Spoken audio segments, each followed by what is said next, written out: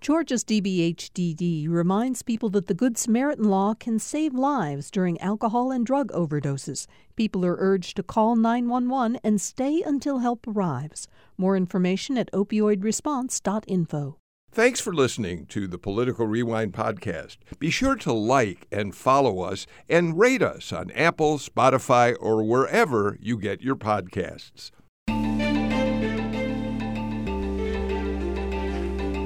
Welcome to Political Rewind. I'm Bill Nigut. I'm glad you're all with us today. We are now beginning the post-election period, which will go on for some time here at Political Rewind. But you know, political news never stops, and these days it barely slows down to catch its breath. So we will be having a lot to talk about in the days, weeks, and months ahead.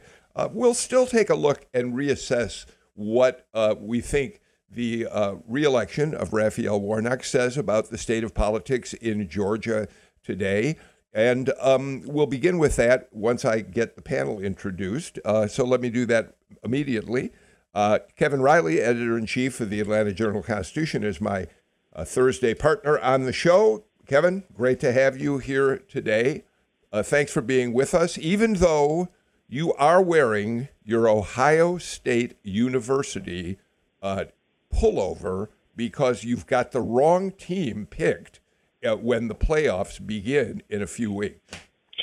Well, thanks, Bill. It's great to be here with you. And I have been looking forward to what I felt was an inevitable college football matchup when I came here 12 years ago. And so we're finally going to get it. Two great schools, two great football programs, two great groups of fans. So I can't lose in this game because if my Buckeyes win, I'll be thrilled. And if the Bulldogs win, it's really good for Atlanta and Georgia and the newspaper. So it's a no-lose game for me. Kevin Riley, we should point out that you're a native of Ohio, so that's the point of your loyalty to the Ohio State team. But I have to say, the way you just parsed that means that you've really been paying attention to the way politicians are quoted in the pages of the Atlanta Journal-Constitution. When you listen to the to Political Rewind and read the AJC every day, you learn a few things. Okay. Well, we're glad you're here, of course.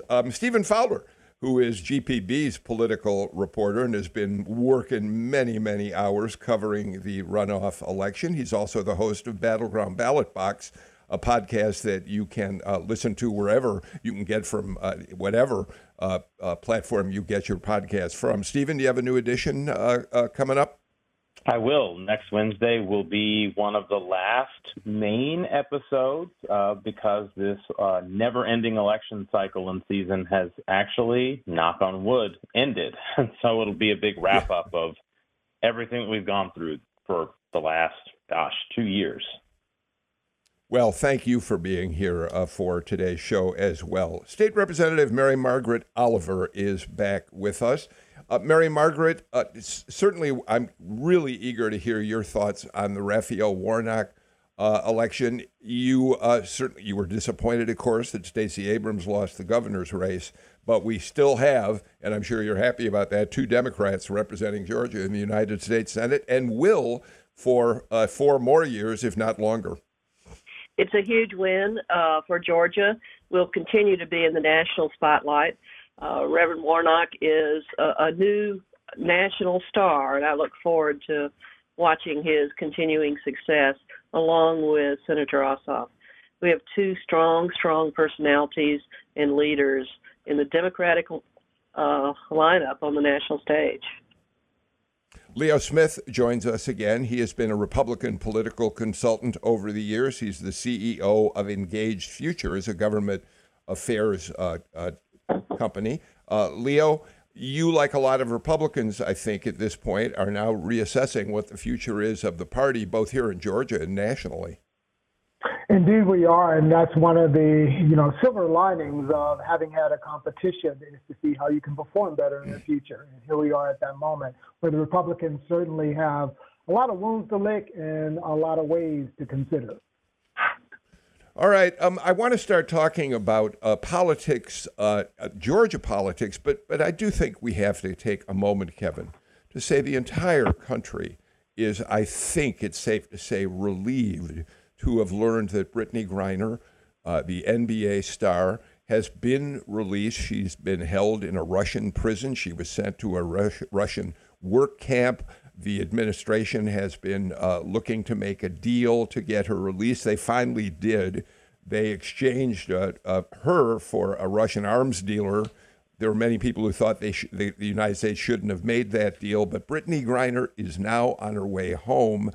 And we'll talk about it in just a moment, Kevin, but President Biden, if you listen to NPR News, made remarks about his pleasure, how glad he is, grateful that she's been released.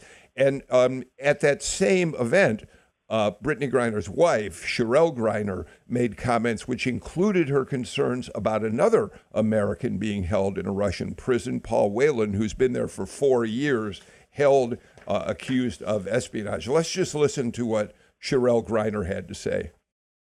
BG's not here to say this, but I will gladly speak on her behalf and say that BG and I will remain committed to the work of getting every American home, including Paul, whose family is in our hearts today. As we celebrate BG being home, we do understand that there are still people out here who are enduring what I endured the last 9 months of missing tremendously their loved ones. So thank you, everybody, for your support. And today is just a happy day for me and my family. So I'm going to smile right now. Thank you. So, Kevin, as I said, we'll turn to Georgia politics in a moment, but this is indeed wonderful news. Right. She had been sentenced to 9 years in basically a prison camp for having 2 vape cartridges that contained hashish oil. Right. I mean, it was a case that got so much attention and got those who were her supporters just absolutely refused to let it be forgotten. And it finally has worked. All right. Thank you for weighing in on that. And of course, we'll be hearing more news on NPR later today on All Things Considered about her release. So let's move on and talk now about the election, which finally ended, as you pointed out, Stephen Fowler, on Tuesday night with Raphael Warnock being reelected. So let me start with an open-ended question for you, Stephen, and then ask everybody else on the panel to weigh in on this. We now have, again, Warnock reelected. There are 2 Democrats serving in the U.S. Senate from Georgia, as I've said. But the entire state is still controlled by an all-Republican group of statewide constitutional officers. The General Assembly is still dominated by Republicans. Obviously, the governor's office is held by Brian Kemp. So talk a little bit about what you think this election says about whether Georgia really is trending purple or not, and what you think some of the factors are that allowed Warnock to overcome the Republican trend across the rest of the statewide ticket. Well, I do think Georgia is still a purple state, and the election results with both Brian Kemp winning big and Raphael Warnock winning big do reflect the purple hue that Georgia's going to have for a while. You know, elections don't suddenly change and flip overnight. It's not like you vote for one Democrat in one election and then all of a sudden the floodgates are open and everything's blue. But if you look at all of the factors that came together in this midterm election for Georgia, there were overwhelming factors that supported Brian Kemp's reelection, regardless of the vote for Joe Biden in 2020 or Raphael Warnock and Jon Ossoff in 2021.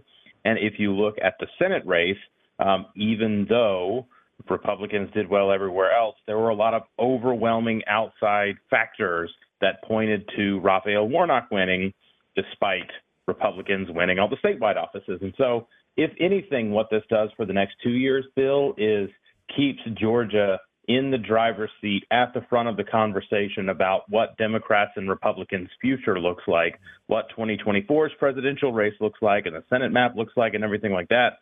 But, I mean, it doesn't seem like it makes a whole lot of sense for there to be Democrats at the federal level, Republicans at the state level, and saying, oh, yes, this is anything but purple state. So all that said, yeah, we're purple.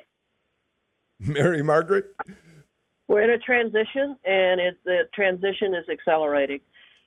Obviously, Reverend Warnock is a very high-quality, very engaging, very attractive candidate who had plenty of money and plenty of expertise around him, and he was opposed by a terrible candidate. The arrogance of the Republican leadership that thought Georgia voters, Georgia common sense voters, Georgia mainly a moderate state, not a far right point, we're going to accept a really terrible candidate in opposition to a rising star nationally. Credit goes to Reverend Warnock, but Georgia's in a transition. The fact that I'm looking at significantly, I talk about a lot, is that 83 members of the 236 members of the House and Senate of the Georgia General Assembly are non-white. That is a third, and that represents Georgia's changing face of Hispanic, Pan-Asian caucuses and the way in which we are fast changing into a nationally recognizable state of importance politically. Leo, if you don't mind, I want to frame the question to you slightly differently. Mary Margaret talks about what an awful candidate Herschel Walker was. I think many people, Republicans and Democrats alike, agree that he was a flawed candidate. As Chuck Bullock said on our show on Monday, he had more skeletons than closets to put them in. And yet, he forced a runoff, and he came within a very small margin of almost being elected. So I wonder what that says about whether the purpling of Georgia is moving along at a pace that Mary Margaret thinks it might be. Well, I mean, Democrats have been really eager to plant a flag as the Georgia's big demographic shift for some time now, since 2010, and that's why I came on with the party in 2013. The Georgia Republicans were concerned about that. The demographic shifts are real. We are purpling. There's no doubt about it. When you have counties like Forsyth County even starting to be a pinker shade of red, and then you saw also in this runoff how there were many voters in some red counties, even counties that Herschel won in the general that he didn't win in the runoff. So we even saw flipped counties. So this is a real thing. There's no doubt about it, but it doesn't have to be a negative thing. Bear Bryant at University of Alabama saw that he needed to jump onto the changing times in order to keep winning. Republicans have to figure out how to make sure that they can speak to people across race, across difference. Now, I want to push back a little bit on how excellent of a candidate really we might just absolutely stake a flag on Warnock. I mean, the fact is that, let's think about it. He ran against Kelly Loeffler, no political experience, not a great communicator, certainly not a great communicator. He ran against Herschel Walker, no political experience, not a great communicator, actually pretty bad communicator. And a campaign that Chip Lake and Scott Paradise, his consultants, I think they struggled a lot to really get him to be a traditional candidate, and he wasn't. And I saw that he had, when he did his concession speech, folks, that was a different Herschel than we saw in the campaign. And that just tells you what kind of conflict and dissonance there. Warnock's a great man, but he really still hasn't been tested in my book. Kevin, I think there are an awful lot of observers who would say that Leo is painting a picture more negative than maybe is deserved. Warnock was disciplined in the way he ran his campaign. He ventured outside of the geographic areas that would be his base. He campaigned in parts of red Georgia, in rural Georgia. He was able to mix the really harsh, aggressive ads attacking Herschel Walker, both by the PACs that supported Warnock and his own campaign's ads, with that kind of positive message that, he used the first time around, walking the dog and that sort of thing. But go ahead and make whatever remarks you want on where you think Georgia stands. Well, I think it's fair to say that Warnock took advantage of the breaks he had. He played the cards that he got well. And so that, I think, is a good sign in any candidate and in any person.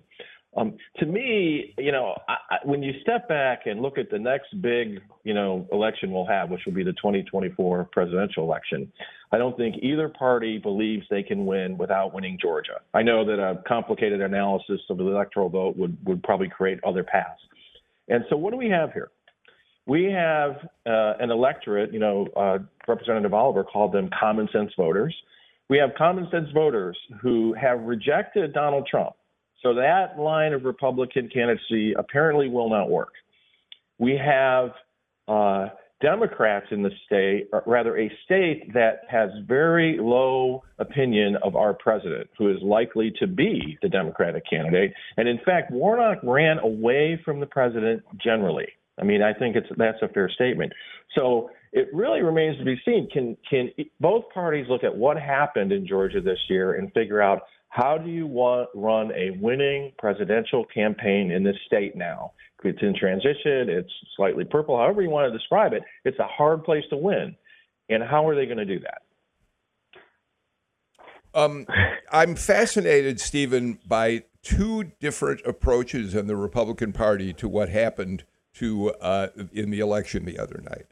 One of them from Jeff Duncan, the lieutenant governor, who we now know famously told CNN he went in, he waited in a long line in early vote and got into the booth, looked at the screen and said, I can't vote for either of these people, Herschel Walker or Raphael Warnock. He's gone on to write an op-ed piece for the Atlanta Journal-Constitution in which he's very critical of the party mechanism which gave Herschel Walker the candidacy. And he says at no point during his candidacy did Walker offer a serious, concrete policy proposal on the issues facing everyday people, and went on to criticize him for being completely unfit to run. Meanwhile, on the other side of it, Marjorie Taylor Greene was on Steve Bannon's podcast the other night, and she was critical of the fact that Walker didn't call upon her to campaign with him across the state. She blames the loss not on Donald Trump's anointment of Herschel Walker. She said this as a quote, "This is for Mitch McConnell and Lindsey Graham and the rest of the Republican senators. You guys are the reason why we are losing Republican races all over the country." Two extremes, the same party. Well, one of the few smart political plays that Walker's campaign probably did do was not campaign with Marjorie Taylor Greene in the election, because Marjorie Taylor Greene can win in Marjorie Taylor Greene's district because it is overwhelmingly Republican, and she's the type of candidate that can muscle through a primary and then coast in a general. But Herschel Walker was not that type of candidate. And actually, if you look at the data, the county level data from the election so far, some of the few places where Herschel actually did better in the runoff than he did in the general was the 14th congressional district, where you had nobody on the ballot but Herschel. I think having a serious competitor to Greene actually ended up helping Democrats because there was another option. But, I mean, the two extremes of the party, it goes back to there's the things that campaigns can control, their candidates, their messaging, how they spend their money. And there's the things that they can't control, like the national environment, who they're running against, and so on and so forth. And in this case, in the Senate race, the national environment was, in theory, begging Republicans to get elected in the Senate race because you had high inflation, unpopularity of President Biden, and other things like that.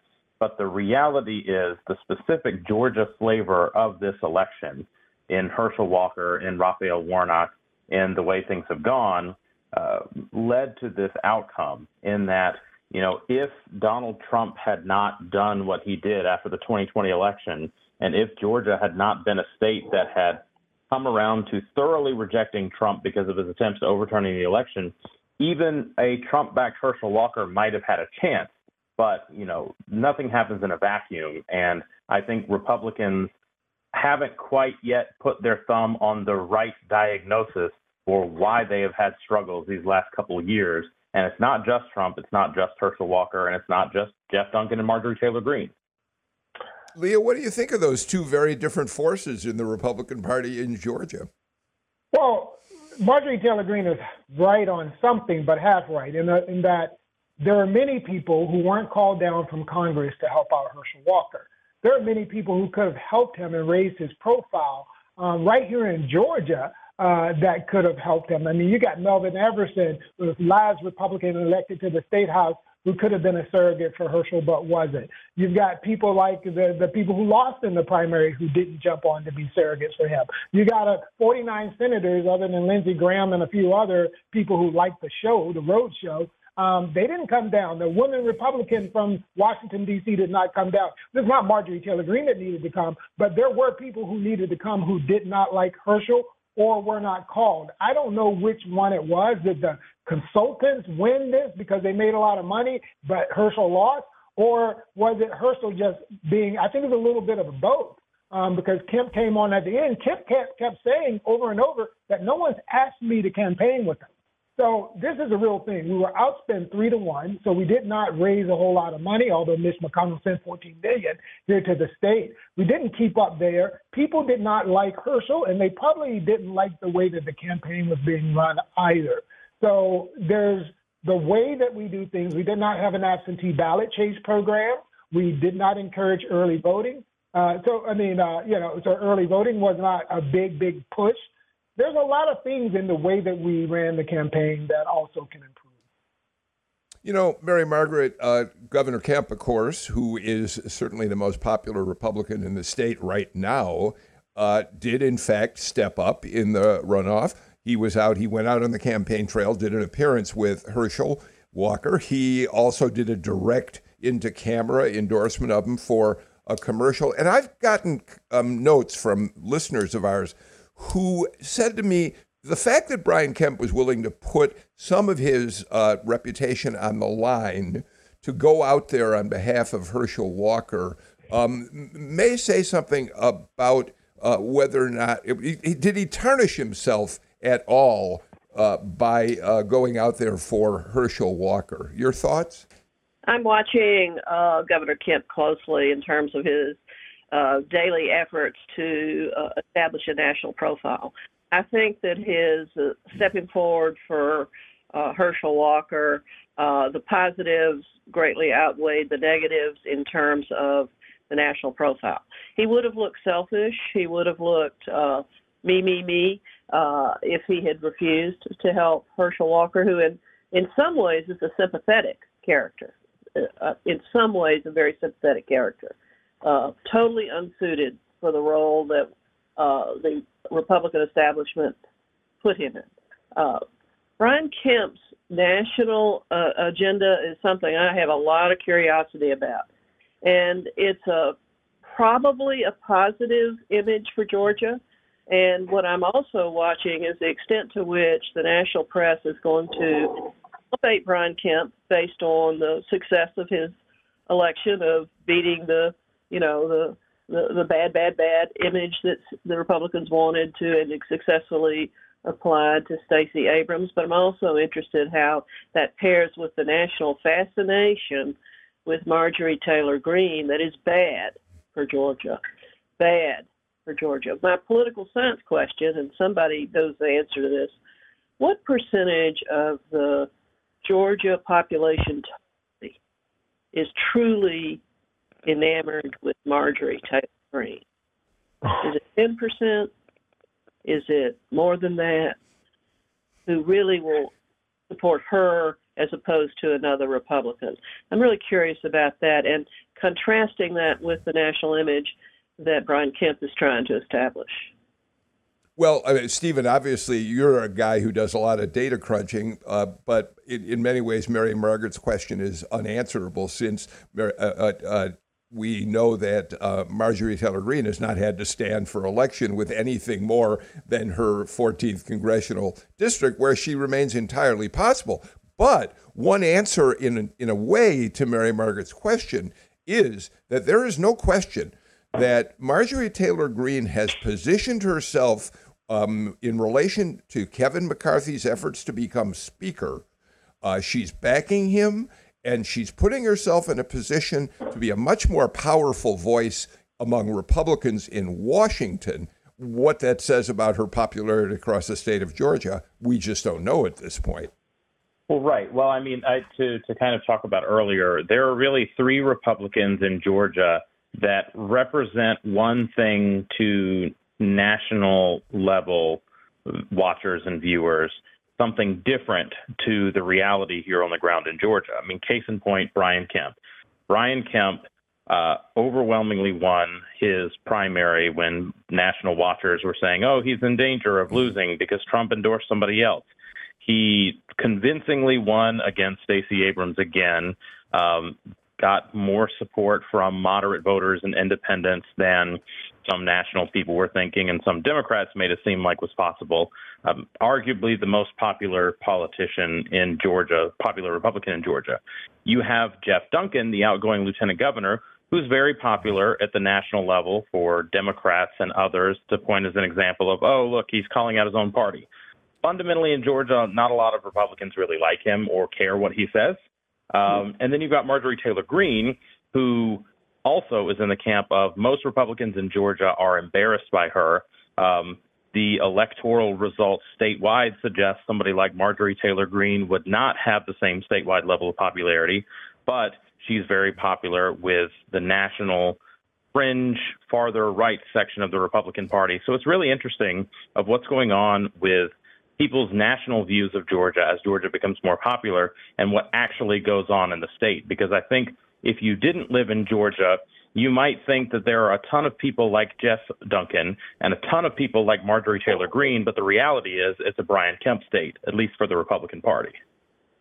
Kevin, I think that Stephen makes a really good point. I think you can kind of do a bank shot to, in a way, answer Mary Margaret's question. Now, I agree it's totally speculative, but Marjorie Taylor Greene has aligned herself closely with Donald Trump. Donald Trump's candidate for governor, David Perdue, was killed by Brian Kemp. He was creamed in that election. Donald Trump's candidate for Secretary of State, all of his candidates, including Herschel Walker, went down in flames. So I think Stephen's point, again, it's speculative, suggests that a Marjorie Taylor Greene out there in that same fringe world wouldn't be able to do particularly well on a statewide ballot. I think Stephen's right about that. I mean, let's not forget that Trump's candidate won the lieutenant governor's job, right? I mean, but other than that, yes, his candidate's lost. But as you pointed out on top of the show, Bill, we still have Republicans. I mean, Herschel Walker's the only Republican who lost his statewide race. As a practical matter, I think that tells us something. And you look at Brian Kemp and how he's perceived. You look at Brad Raffensperger, how he's perceived. I think we learned something from that. I got to get to a break. I know there's more that the panel wants to say about this. I also, though, want to talk about a story that we are following this morning. Lauren Groh-Wargo, who is, without question, Stacey Abrams' closest advisor through all of her campaigns for both of her campaigns for governor, has now come out and explained why she thinks Stacey Abrams lost that race by such a big margin to Brian Kemp. And I want to get the panel's thoughts on that. We'll do that and more after these messages.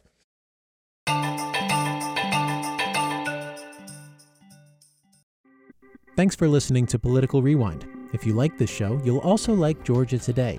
It's a daily podcast from GPB News, bringing you compelling stories and in-depth reporting that you won't hear anywhere else. Join me, Peter Biello, for this quick and convenient way to get the best of GPB News' extensive coverage of the topics that matter to you, delivered directly to your device every weekday afternoon.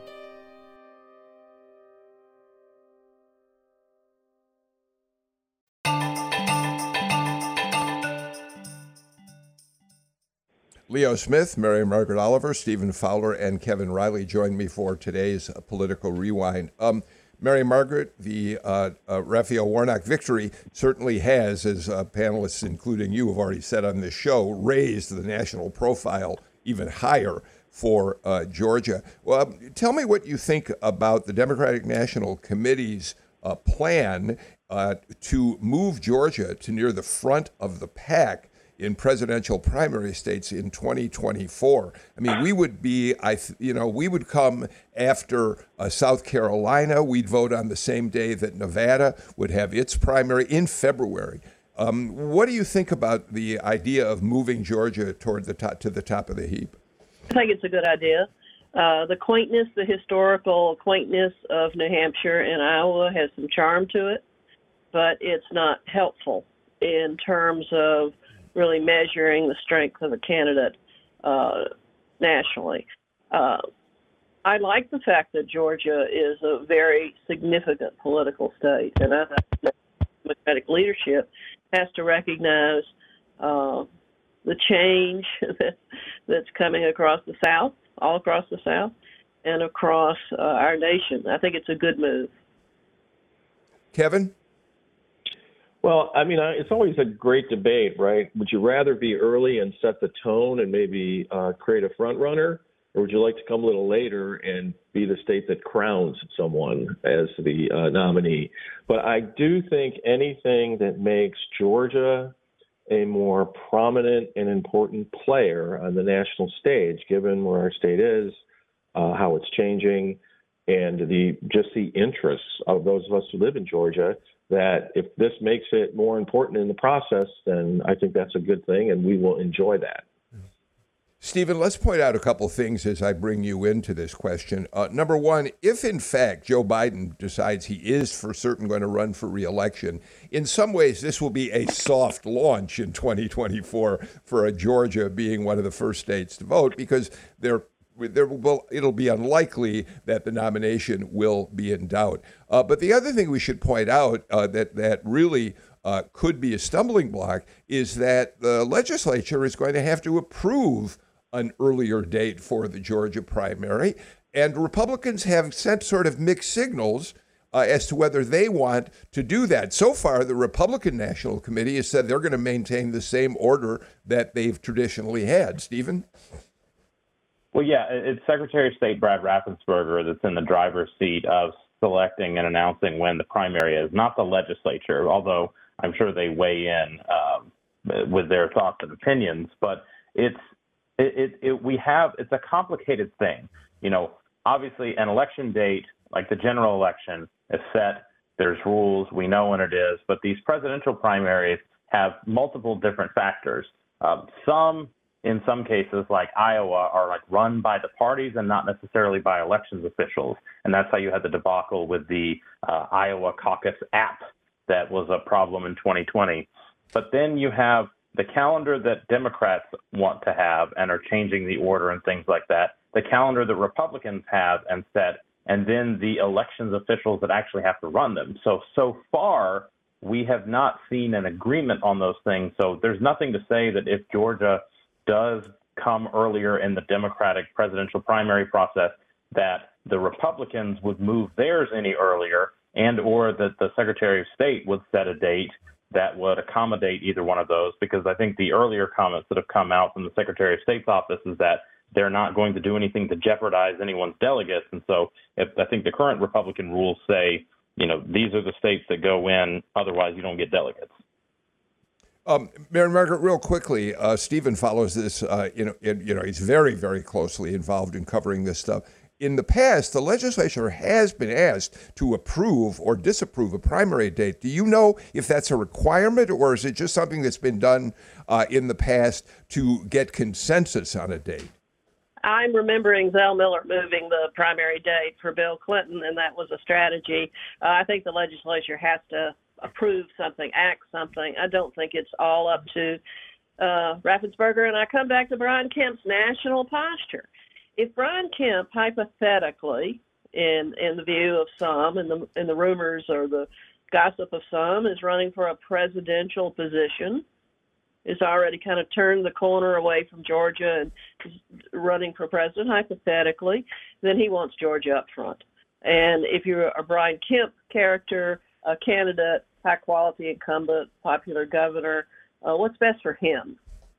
What's best for the business community? We are a huge media state. If you're talking again about spending $1 billion in Georgia on politics around the 2024, we spent $1 billion in Georgia on politics. What does the business community want? Don't they want that money here? Leo? I still have on my office bookshelf a red and black SEC primary election that Brian Kemp campaigned for in 2015 as Secretary of State, where he had the sole authority to make that happen, and he did. And that March 1st primary made a huge difference for the early delegates. And I mean, it was monstrous. And so the Democrats are trying to do the same thing. The difference is they don't have the Secretary of State's office. And so this is going to be quite a challenge. Well, we'll see how that all plays out. And it sounds to me like the Secretary of State in 2015 made the decision to do that, Brian Kemp. Whereas you're right, Mary Margaret, I remember in 1992, we were in fact at the midterm meetings of the Democratic National Committee in Los Angeles, and Zell Miller called a couple of us, Tom Baxter, who was then the political columnist for the AJC, and me, into a little private meeting, and he said, I'm going to ask the legislature to vote on moving Georgia's primary up to an earlier date so that, frankly, I can help Bill Clinton. How do you think you'd all report on that? So it's interesting to hear the difference between what you remember in 92 and what Leo reminds us happened in 2015, Mary Margaret. There's a leadership of Republicans in Georgia, and I think they probably will talk to each other. I think the truest thing that I've heard is how complicated all this matter is. But there is a leadership Republican in every single office of the Capitol, governor, Senate, House. So I think they're going to talk about this and what's best for Brian Kemp. Stephen? I think it's possible that it used to require legislative approval before, because up until the Shelby versus Holder decision, voting changes had to be pre-cleared by the Department of Justice. And so, because look back to 2020, Raffensperger set the presidential primary date for March 24th. He did that in 2019. And then when the pandemic was underway, he moved it later. And so both are true, but this is something that now the federal government doesn't oversee voting changes in Georgia. So it could be up to Brad Raffensperger, who says it's up to the way the parties have done their bylaws. Fowler, this is why you are our lead political reporter at Georgia Public Broadcasting. Let's do this. Let's get to our final break of the show and come back. I still want to talk about the Lauren Groh-Wargo story, and we'll do that in a minute.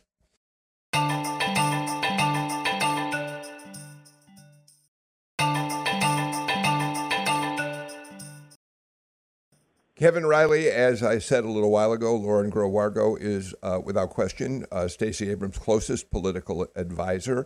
She sent out a long series of tweets yesterday in which she broke her silence on what happened and why Stacey Abrams wasn't able to win the governor's mansion this second time around. I'll just mention a couple of quick things, and then I want you to start the conversation off on this. Number one, she says that up to the 2020 election, Stacey Abrams lent her time and efforts to helping Joe Biden and other Democrats across the country win their races. And while that was going on, Republicans, conservatives, she says, quote, poisoned Abrams' image, which really put her in a bad position to start a 2022 race. And then she goes on to say that the media played a large role in creating the impression that Brian Kemp was, in fact, a moderate because he opposed Donald Trump's efforts to overturn the 2020 election. And she blames us for not acknowledging how far to the right Brian Kemp really is, among other things. So start us off on this conversation, Kevin. Well, let's just agree that it's a sort of poorly timed to come out with this the day after, this big Democratic victory, which just seems sort of odd, right? And you may have to remind me of this, Bill, after the Ohio State-Georgia game, but, sour grapes never comes out quite that well. When you lose, what you do is you acknowledge the person or team that beat you and the work that they did. And I don't know. I mean, I haven't been around so long, but I was here when Jason Carter ran against Nathan Deal, and Stacey Abrams only did 1 percentage point better than Jason Carter, if my research proves out. Now, I know there were other factors there, but Jason got 44.9% of the vote when he ran against Deal when Deal was trying to get reelected, and Stacey Abrams got 45.9. That's a 1-point difference. So it's hard to look at it and not be critical of the campaign, just looking at the numbers. I'm not a campaign consultant, and I know her, and I have deep respect for her. But wow, I mean, Stacey lost by a lot. Mary Margaret, we have had both on the Republican and the Democratic side some very smart political professionals advising campaigns. Kemp's campaign, Herschel Walker's team, he didn't pay attention to them, but they were a really first-class group of political consultants. And you've got to put Lauren Groh-Wargo in that category. She has been incredibly smart in her thinking about politics for Stacey Abrams. So what do you make of her comments now? I agree with Kevin. The timing is painful. Losing is painful. Losing is painful. And when you combine the emotion, the disappointment of across Georgia from people like me that really believed in Stacey, and you combine that with $1 billion going out to political consultants and media groups, then you have a situation where people are still in a competitive mode and want to do an analysis that for some people represents a painful view that they have of the process. I think what is true is that Stacey had 4 years to be a national target of others. She was a national celebrity, but she was also a national target. The slamming of her celebrity or whatever the slams were was consistent and very, very impactful when you compare it to, again, an incumbent who doesn't hum evil. I think what's accurate about the analysis is Donald Trump hums evil. And compared to him, compared to Marjorie Taylor Greene, everybody else in the Republican camp of the variety of folks that Stephen described doesn't look that bad. I mean, they're not evil people. Nothing you could say would say that Brian Kemp is an evil person, even though it's true that he had very conservative, consistent in the Republican playbook, anti-choice, all of the pro-gun, all of the things that are painful to most Georgians, in my opinion. He had all those positions, but he was an incumbent guy who did not hum evil. Stephen, I do think I want to make one quick comment about the fact that Lauren says that it was the media that helped create this image of Kemp as a moderate. I certainly know at Political Rewind, and I suspect in your reporting as well, we talked about the phenomenon in which the very conservative Brian Kemp was being portrayed as being more moderate simply because he opposed Donald Trump. And I think certainly on this show, every time we talked about Kemp in terms of Trump, we said this creates the impression he's more moderate. We'd point out the fact he passed one of the most restrictive abortion laws in the country. He's had one of the freest policies on guns. So I'm not quite sure that resonates, at least the way I think about coverage that Abrams got. Well, right. I mean, when people say the media, 9 times out of 10, it's places and people that wrote things I didn't like, because, when you paint with a broad brush, you don't tend to get as nuanced a detail, the picture. But the thing that I come back to is I think Stacey Abrams has spent her entire political career and her entire life doing everything with planning and intention. And I think she's done all this planning and intention to position herself in a political arena, running a race and a campaign, and on issues in a universe that ceased to exist after her 2018 loss. If there was a world where Donald Trump, again, if Donald Trump didn't happen in 2020 and do things the way he did with election denialism, if the coronavirus pandemic didn't happen and upend life and realign people's politics around issues like the economy and healthcare and things like that, if those things didn't happen, we might have had a different race. Now, that race could have been Stacey Abrams losing by 2 again instead of much higher margin, but the political world in Georgia shifted after 2018, and Stacey Abrams, a combination of couldn't and didn't pivot to meet that reality. And it goes back to those external factors that you can't control. Stacey Abrams in this race ran the best race and the best campaign that she could, but given everything else beyond her control and some things within her control, that the outcome's what it was. And I think Warnock winning is a testament to that, and I think is a testament to, even though Democrats got blown out statewide, Georgia is still a very closely divided state. Leo? Yeah, I know we're up on break. So, look, the political appetite of Stacey Abrams is going to be sacrificial. She sacrificed a lot so that Republicans would have a harder time doing something that they would have. On Kemp, the Trump thing, the positioning of him, good versus evil, that's less of a thing that I think Democrats are making it to be. He was an effective incumbent. As we look at AJC's headline today, 35 new jobs from the SK plant. I have direct experience with Governor Kemp trying to create the ecosystem to make sure jobs get created in Georgia, to make sure that teachers get extra pay. That's effective leadership. And I know that he's done that deeply in Black business communities as well. And that's why we saw minority engagement turn out for Governor Kemp that was close to Governor Deal, who did school choice and prison reform. That's just hard for someone to run against. And, I have empathy for Stacey. Well, the simple fact is running against an incumbent, especially an incumbent governor, will always be a very, very difficult challenge. Mary Margaret, let's talk just for a couple minutes that we have left about the legislative session that starts in just a matter of weeks now. I'm curious about a couple aspects of it. One, the first pre-filed bill for the session was from Democrat Darshun Kendrick of Lithonia, and she basically has filed a bill that takes a shot across the bow against Georgia's restrictive abortion law, in which she says, essentially what she's saying in the broadest terms is the state needs to take more financial responsibility for children born to mothers who otherwise would have had an abortion. It's not going to pass, but it does raise the question of what might happen with abortion law in the upcoming session. I don't think the Republicans want to talk about abortion in the 23 session. That's kind of the rumors I'm hearing. Georgia does need to take more of a leadership role to help women and poor children. There's no question about that. That's a conversation I'm happy to participate in.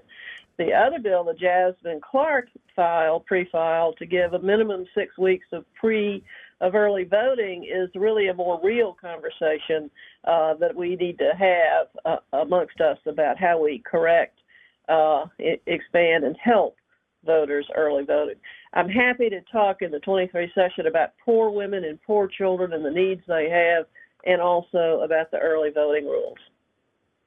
So let me just go back to abortion for a moment. The reason I said it's not going to pass, I just think that it's not likely a Democratic bill about abortion is going to get very far, and I think you agree with that. But here's the other reason I asked that question, Kevin, is Governor Kemp had two different answers about calling for even stricter abortion restrictions in the upcoming session. In one debate, he said he didn't want to do anything. In another, he said he'd be guided by what the Republicans in the legislature tell him. And we know how conservative much of that Republican caucus is, Kevin.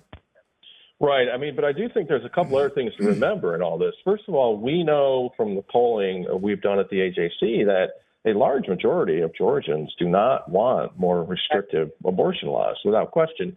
And then second is we still have that case that's working its way through the courts about whether that law is even enactable. I get that the Supreme Court issued a stay while they consider it. So that heartbeat bill, as it's been called, incorrectly, by the way, but the heartbeat bill is in effect. But if, in fact, the Supreme Court throws that out, I would ask whether the legislature is going to go near that or just let the old law stand. I don't think the governor wants to take that on. I'm glad you mentioned that, Kevin. Thank you for that. Stephen, let's talk very briefly, because we're running out of time, about what Mary Margaret said is something she is interested in. That's a bill that would extend this runoff period from 4 to 6 weeks. We know the 4-week early voting period. We got a lot of people turning out, but it created long lines at the limited number of polling places. Absentee balloting is harder than ever. So it'll be interesting to see whether Republicans are willing to move forward with extending that period. Well, another thing to consider and look at is there's also substantial lobbying going on, both behind the scenes and in public, of just getting rid of the runoff, of making it plurality, or of making it ranked choice instant runoff voting. I think just the crush of advertising and spending and flyers and TV ads and everything, people are sick of it. And so I think you could see a bipartisan push to just say, you know what, the person with the most vote wins. Leo? Yeah, I mean, so we have two ways to go with that. Yes, you can create legislation, but you also can improve administration. And so the Secretary of State's office has to do what it has to do with the rules at play right now, and that is, how do you give more support to the struggling precincts? How do you put more machines there? How do you increase the number of precincts and where the long lines are? Leo Smith, you get the last word on today's Political Rewind, and the first thanks for being with us. Mary Margaret Oliver, you know we always love having you on. Stephen Fowler, thanks for your great work at GPB News covering this whole election cycle. And Kevin Riley, always love our days with you on the show. Tomorrow we're going to turn our attention to two extremely important cases that the United States Supreme Court heard this week. We've got a panel of outstanding constitutional law professors to talk about those two cases and to talk about the increasing politicization of federal courts. We'll do that and more on tomorrow's show. Until then, I'm Bill Nigut. Take care, and please stay healthy and enjoy your freedom from political advertising and everything else having to do with the midterm elections, at least until the presidential campaigns start kicking in next year. See you all tomorrow.